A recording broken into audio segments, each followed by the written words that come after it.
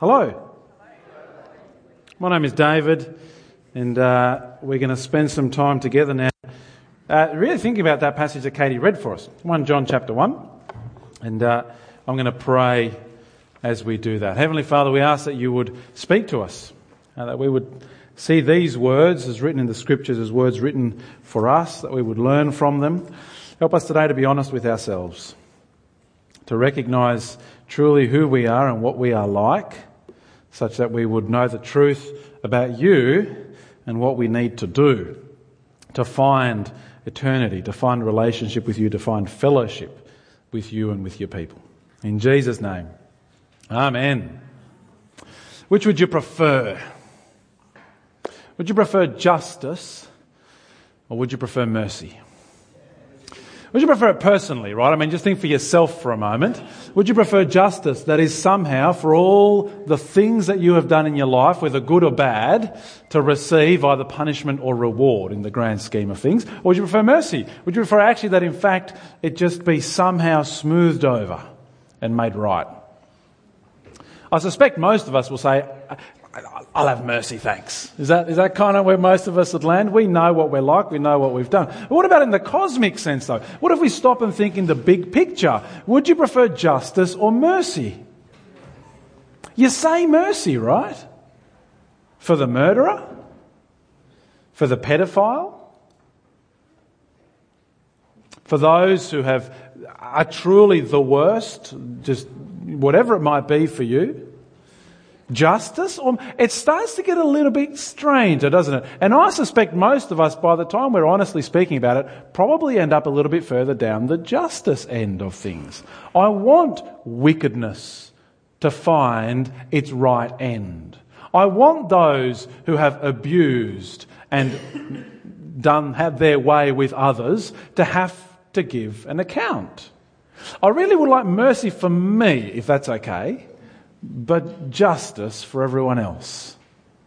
Is it possible to have them both? It seems so hard to have them both at once. One seems to require that you do not have the other. In 2008, Esteban Nunez and Ryan Jett stabbed Luis Santos in the heart and killed him. This happened in California in the US. And they got 16 years in prison for it. As part of a plea deal, they pleaded guilty. They got given voluntary manslaughter instead of second-degree murder. And they got given a jail sentence of 16 years. Now, we would say that's justice. And really justice, but kind of justice without mercy. I mean, the two guys, Esteban and Ryan, they really weren't the same kind of people. Esteban was just a kid, really, no prior conviction. A whole bunch of people came forward to testify about his character, to say that he was just a misguided kid. He should have had a lighter sentence. There should have been mercy in there, somehow. But the family of the victim of Luis, they were good. They're like, yep, justice has happened. Can you have both? Can you have justice and mercy? A couple of years later, the governor of California, and really I'm only telling you this story because I just am bemused by the fact that this man was the governor of California at the time. Arnold Schwarzenegger was the governor of California. It's a perfectly ordinary English sentence, but it's one of those things that just doesn't quite convey the meaning. I mean, look, sure, he looks more like a politician. There you go.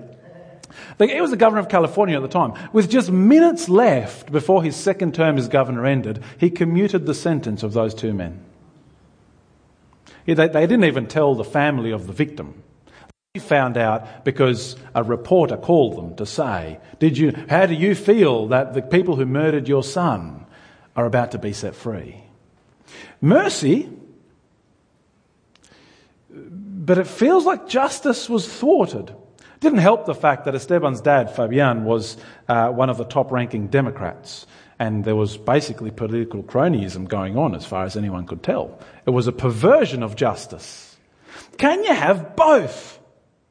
Can you have both for us? Can we have both for others? Can we have justice and mercy when it comes in particular to God? I mean, we want both. We want mercy upon ourselves, and yet we want the wicked to have to face an account. I don't know if you remember when Cardinal Pell was going through the trial just recently, there were people picketing outside the courtroom, signs that said, Cardinal Pell, burn in hell. There's this deep-seated drive and desire to see justice come about, particularly for the worst.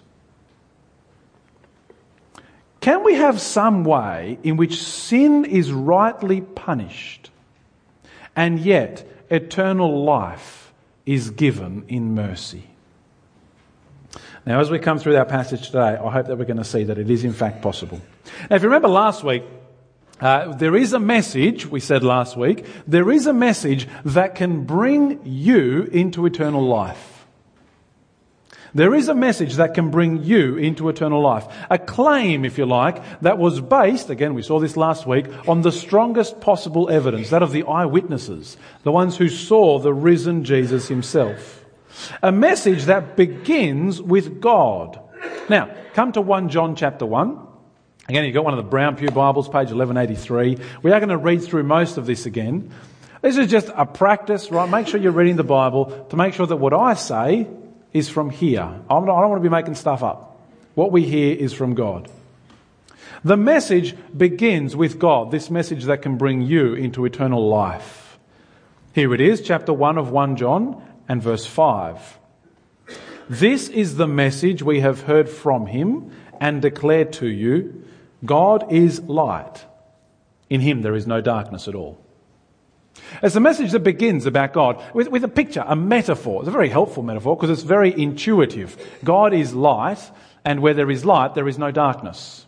We just understand that intuitively. By definition, darkness is the absence of light. You should turn a light on in the dark room, and hey, the darkness is gone. God is light such that in him there is no darkness. Therefore, in order to be in fellowship with God, in order to be connected in a relationship with God, you must be in the light. Live in the light. Walk in the light. Not just talk, but walk. This is where I want to start. I want to start with the negative. That is, you cannot walk in darkness and have fellowship with God. You cannot walk in darkness and have fellowship with God. Now, if you've got one of the handouts, there's a little outline of what I'm going to say in there if you find that helpful to follow along. So, here it is again, right? Verse 5, this is the message we've heard from him and declared to you. God is light. In him there is no darkness at all. So, verse 6, if we claim to have fellowship with him, yet walk in the darkness, we lie and do not live by the truth. There are some things that are incompatible. You just can't have both. Some of them are obvious, light and darkness, as we already said. It's impossible to have both at once. You try and have both light, and you can have shadows, but a shadow just means you need a brighter light, right? It's not actually light and darkness together. Or truth and lies. They are incompatible. If you have truth, then you don't have lies. If you have lies and deception, then you don't have truth. But John says there is something else that is incompatible that is not quite so obvious, which is fellowship and darkness. They are incompatible. To have fellowship, to have an open, honest, clear, transparent relationship with somebody is impossible if one or more of those people are in darkness still.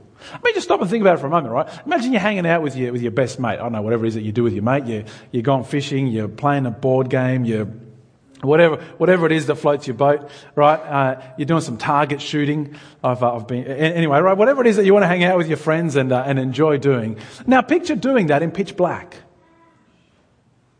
Just no. I mean, I guess blind people must live that way, and you know that they work out their ways. But right, just take the picture for a moment.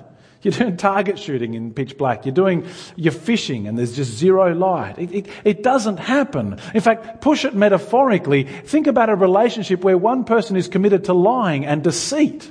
What sort of a relationship? You cannot have fellowship if you are caught up in darkness. They are incompatible. And so John points out the impossible. If You are in darkness. If you walk in darkness, you cannot have fellowship with God. Because God is light. In him there is no darkness. This is the first of two truths about sin that I want to point out today. About this rejection of God that most of us live in. When Jesus came to earth, he came to the Jews. He was a Jewish man, so fair enough. He was born in Israel and he came to the Jews. He came to this group of people who were God's own people. I mean, we talk about God's own country, right? We have a bit of a laugh about the Shire and we kind of talk about packing your passport to get there and all the rest of it, right? This truly was God's own country. God's special chosen people. These were, if any people in the whole world were going to have a claim to be light, it was these guys. And do you know what Jesus said to them? Very early on in his time, he walked up to them, he said, "You are slaves of sin. You are the offspring of the devil." He said that to them who were God's chosen people. I mean, what hope do we have? This is the truth. This is the reality about humanity. We walk in darkness. We are slaves of sin, incapable of escaping that which flows out from it. We're a fountain of darkness, if you want a picture. I'm sure it would look really cool with some big budget special effects to have a person who's a fountain of darkness. But it is disastrous. For we cannot possibly have fellowship with God. We don't want to hear that, do we? I mean, who likes being told you're a dirty, rotten so-and-so? None of us want to hear it. In fact, if anything, it's kind of the new basis of our society. You're allowed to do whatever you want as long as you don't tell me that what I'm doing is wrong.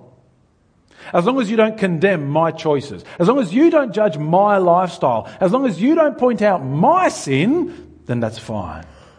That's our culture right now. When you think about, what is it, Izzy Folau, right? You think about that bloke for a moment. We're tolerant, we're inclusive, unless you say that I'm sinful, and then we will not tolerate you anymore. The one thing we don't want is people to point out our wickedness. In fact, it's what we do of ourselves. We don't want to admit to ourselves that we're this kind of person. Oh, I'm all right. We have any number of excuses, of ways that we just ignore it and try to hide it and pretend.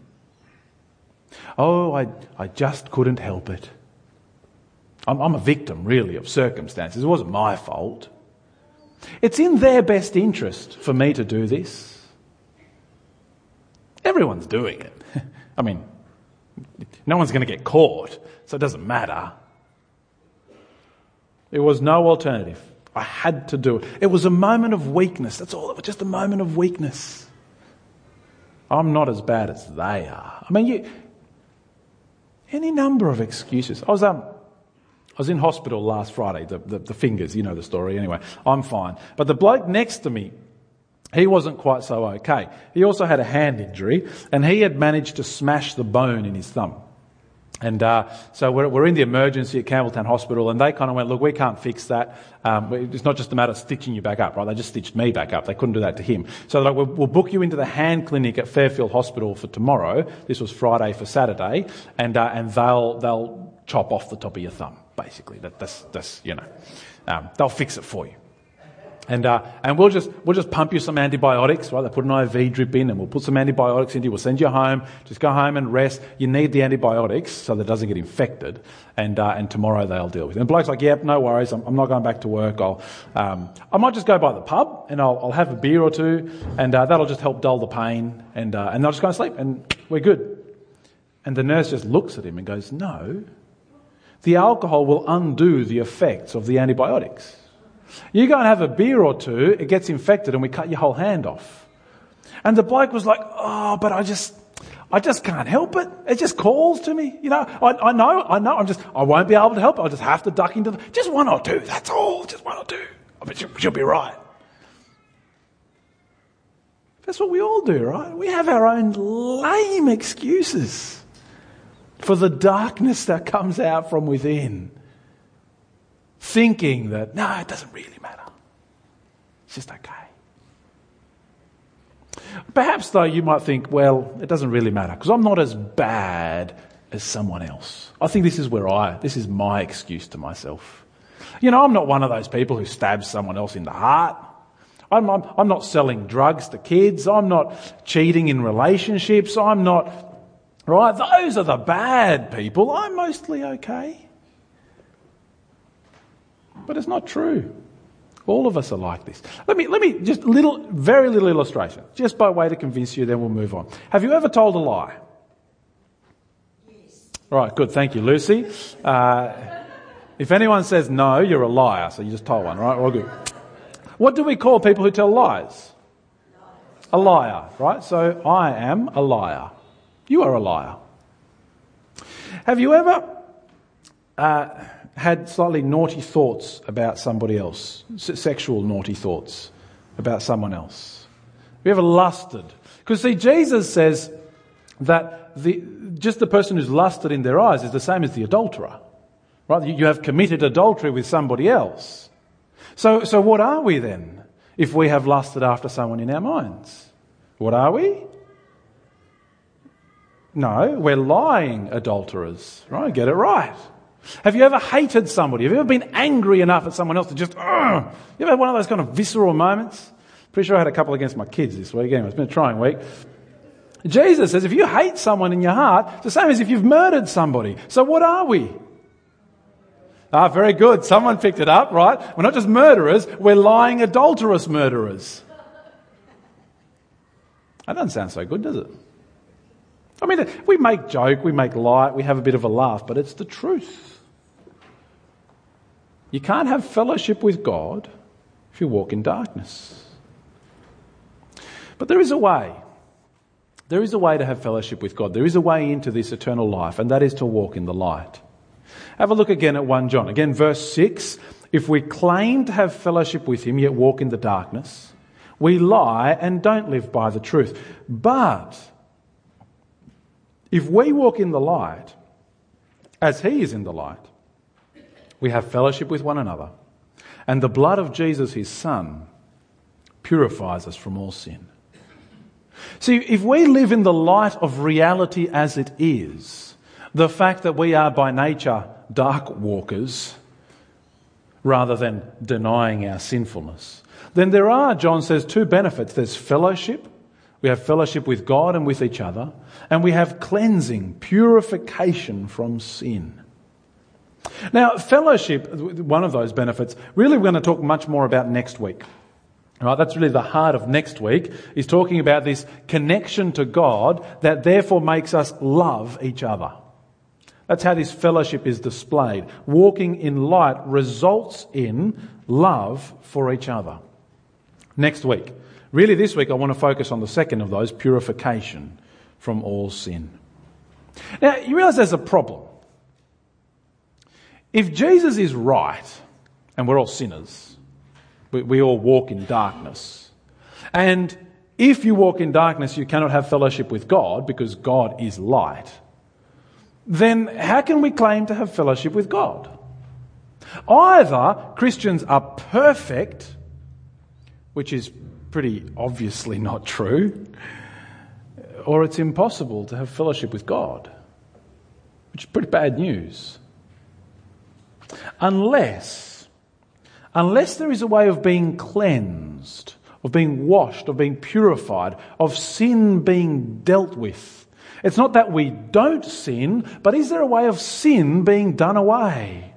And I'm going to tell you, this is the heart of Christianity. If you hear nothing else today, please hear this. I want to just tell you, show you the very centre of it. This is the message.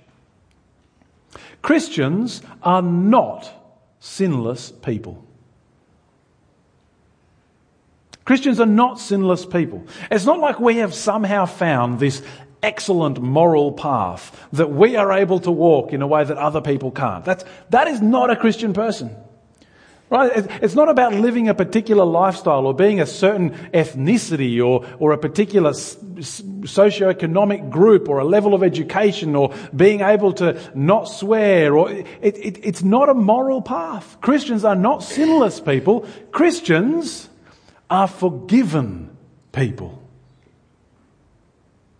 And do you know the only prerequisite to be forgiven? Do you know what it is? There's one prerequisite to being forgiven. It's like at school when the teacher asks the question and you're like, what answer does the teacher want me to give right now? So, thank you, Ken. The one prerequisite to being forgiven is having done the wrong thing. If you haven't done the wrong thing, there's nothing to forgive, is there? If you are a sinner, well, guess what? You need forgiveness. Brilliant. Christians are sinners, but forgiven. Mercy is given, dealt with. You want to come and become a Christian? Then we are a strange club. We are like no other. You go and join the golf club, right? And they're going to ask you for character references and people to talk you up about how good you are. You come to the church, the only thing you've got to be able to do is say, I'm a scumbag. Brilliant. Come on in. You'll fit right in. Walking in the light does not begin with moral achievement. Does not begin with being the right sort. It begins with cleansing from sin. See, here's the second truth about sin. Have a look at verse 9 with me. If we confess our sin, He is faithful and just and will forgive us our sins and purify us from all unrighteousness. See, it's the opposite of walking in the darkness. In the darkness, you hide it, you deny it, you bury it, you ignore it, you make excuses for it. You come into the light and you say, yes, I'm a sinner.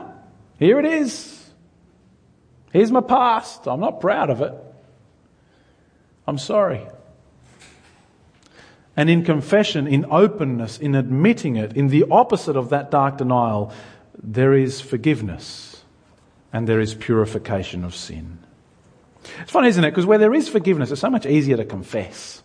You just think about a relationship for a moment with somebody who's abusive, somebody who's harsh. You're never going to want to tell them the stuff you've done wrong. I had a boss once who was just an unpleasant person. And you knew that if you ever admitted to a mistake, it wasn't like you'd done something wicked, you just had an accident or did something wrong, you knew they were just going to come down here like a ton of bricks. And what happened was nobody ever confessed to anything. You just hid it. But when there's somebody who you know is forgiving, you know that they're going to love you and care for you and walk you through whatever it is that's happened and pay if needed and change things. It's so much easier to come before them and say, I made a mistake. I've done the wrong thing. And in fact, even in this case, abundant forgiveness, such that we can come and say, not just I made a mistake, but I've done the wrong thing. In fact, even more than forgiveness, walking in the light brings a defense, a defender, if you like, an advocate. Look down at chapter 2. Chapter 2 and verse 1, he says, my dear children, I write this to you so that you will not sin. Okay, forgiveness doesn't mean encouragement to sin. You don't do the wrong thing. But if anybody does sin, we have one who speaks to the Father in our defense. Jesus Christ, the righteous one. Someone stands in the courtroom for us. Jesus, the one who died, rose again to new life. Remember last week? Ascended into heaven where he's standing before the Father. He stands in our defense. And listen to what he says. Chapter 2, verse 2. This is who Jesus is. He is the atoning sacrifice for our sins. That is, he is the one who paid the price.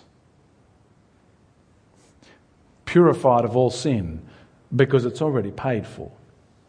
It's as if we'd been given a life sentence. And I don't mean life sentence in the sense of you're going to go to jail for life. I mean life sentence in the sense of your life is demanded from you, right? We call that a death sentence for some reason. But anyway, right? Death sentence has been passed on us. You need to die for the wrong you've done before God. And Jesus just stands up and says, sorry, I already did that. It's already paid. Satan, the accuser, stands and he's about to read this massive long list of all the rubbish you've done in your life, right? It's long. It's going to take a while. And he gets up to start to read it and Jesus says, excuse me, Your Honour, is there any point to this? I've already paid. It doesn't matter what is done. It doesn't matter how long that list is. It doesn't matter how black it is or red for that matter. I've already paid. Done. Mercy is available for this one. But that brings us all the way back to that question we started with. How can you have mercy and justice? Did you notice as I read verse 9 how weird a verse it is? You know, it's a very strange verse. I'll read it again. If we confess our sins, God is faithful and just to forgive us our sins. I would think that it would read, God is faithful and loving. God is faithful and merciful. God is faithful and kind to forgive us our sins. How is it that God can be just and forgive? See, forgiveness can't happen. You don't just sweep it under the carpet. I'm going to forgive you. We're just going to pretend it never happened. We'll just ignore it. There's no consequences. There's no bad stuff comes from it. I mean, can you imagine, right, that kid who was murdered by Esteban and Ryan, right, Luis his name was. Can you imagine his family? At that moment where Schwarzenegger says, that's it, we're commuting your sentence. And they go, well, where's justice? Oh, no, it's okay, he's been forgiven. So it doesn't matter. We just go back to how things were. No. Forgiveness requires the wronged party to take the cost on themselves. That's how it can happen. That's how you can have both justice and mercy. That is how you can pay what is required and show mercy to the one who did the wrong. I'll show you let me tell you just a dumb little illustration. My car's parked out the back, right? Big blue Kia Carnival. Imagine after church, one of you lot goes out there and dings it. As you're leaving, poof, you hit the car. Please don't, right? But just, you do, right? Someone's got to pay for those repairs. Justice says you should. Right? You're the one who hit the car. You're the one who should pay for the repairs. Forgiveness involves me saying, it's okay, you don't have to pay. Someone still has to pay. The car is still dinged. I'll pay it. A very simple illustration, but it's exactly what Jesus does. God himself enters into the world and says, the death that you deserve, it's okay. You don't have to pay it. I will. It's in Jesus' death that simultaneously justice and mercy occur. For evil is punished. Our evil is punished in him. And yet God can show us mercy to say, you are purified, you are cleansed, you are forgiven. Did you notice the very end, chapter 2 and verse 2? He is the atoning sacrifice for our sins, and not only for ours, but also for the sins of the whole world. And just for a little select club. This is for you, for me, for every one of us. An offer that is, well, a message that can bring you into eternal life. Walk in the light. Allow the truth to open your eyes about yourself, that you might be able to come before God, recognizing that you are someone who walks in darkness, recognizing your own sin, such that you can say to him, can you please forgive me?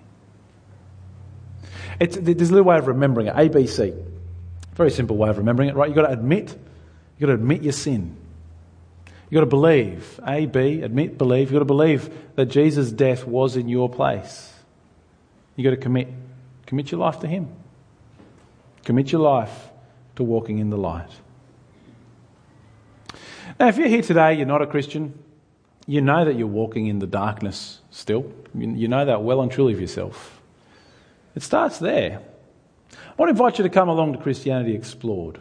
It's a 4-week course. I don't know if course is a good word for it. We get together for dinner at my place over the course of 4 weeks. I'll share some stuff with you from the Bible and about Jesus, and you've got a chance to ask whatever questions you want or just to sit and listen. It's worth it.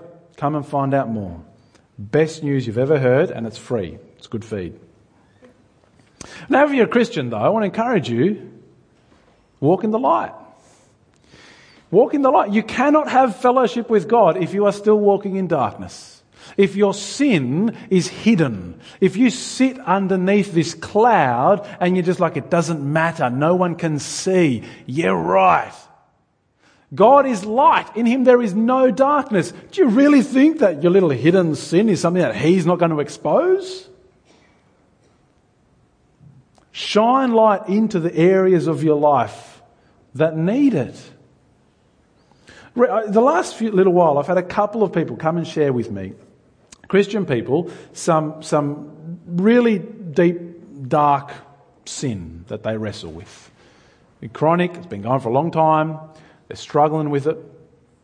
And the thing that was most telling about it was how hard they found to speak about it. It was just this little thing that lived in the darkness, would not be brought into the light. By contrast, I worked with a guy, I'll finish with this story. I worked with a guy a number of years ago now. I worked in IT. Okay, just a little bit of context. I worked in IT, and this was at a boys' school. Now, if you know anything about teenage boys, you know they've only got 2 things on the mind. Food and sex. Right, and so working in IT in this boys' school, we were part of the people responsible for trying to stop them from accessing porn. Essentially, you just knew that they were going to try. I mean, they were going to try and find their way around it one way or the other. It made it, though, that it was a very difficult environment to work in as a Christian. Because if you're trying to restrict stuff from other people, inevitably you are going to encounter it. It's just one of those struggles. Anyway. Met this guy. I was a contractor, so I just arrived. First day, we knew each other as Christians. He knew my sister. And so first day, kind of introducing ourselves, he goes, I need to ask a favour of you. Sure, go on, shoot. And he goes, I struggle with porn. Can you help keep me accountable? I was like, wow, we just met. Sure, okay, great. A couple of days later, I heard that same guy meeting someone else. Another guy who just joined the team. New Christian guy says, hi, I'm so-and-so. I've got a favour to ask of you. I'm like, man, I know where this is going. And he's like, I struggle with porn. Can you help? And I'm like, what? And he says to me, I just make it a habit of every Christian man I meet telling them the sin that I'm battling to get them to help me. Now, there's a man who's just got a big fat spotlight just going down into the darkness in life, right? Absolute opposite of hiding. Now, I'm not saying that after church, we're all going to get together and just in order, we're going to be like, all right, you now, you. Right? I kind of also don't recommend just random people you've just met. Just not great, to be honest, not great. But just by way of illustrating, right? Walk in the light. There is a message that can bring you into eternal life. By nature, we walk in darkness, a darkness that means we cannot have fellowship with God. But Jesus has died. God Himself entered into our world such that miraculously there is both mercy and justice. Our wrong properly paid for such that we might have His life. Now, next week, as we come to the next part of chapter 2, I think there's 2 kinds of people, just in doing a quick little think forward, that it might be a really helpful message for. It might be helpful for the sort of person who is just wrestling with what's the point of life. It doesn't have a meaning, a sense. What's the basis? What on earth should I be living for? We're going to see next week that there is something to live for, and it flows into loving other people. Right? That's a very satisfying and fulfilling way of living. And it might be a helpful message for somebody who calls themselves a Christian but really doesn't walk in the light. Right? I'm a Christian, but they're just off into the darkness. It'll be a message helpful for those two kinds of people, I think, at the very least. Let's pray. Father, we thank you for your word, and we thank you for the Lord Jesus Christ, in whose death you have brought about both justice and mercy. And Father, thank you that you offer it to us, for our wrong to be borne by him, such that his life might come to us. We don't deserve it. It is purely by your kindness, and so thank you. Father, if there are those among us who are still walking in darkness, would you open their eyes, shine light, teach them to be able to see themselves honestly, to know the consequences of those actions in that life, that they might come to Jesus and find life in him. Amen.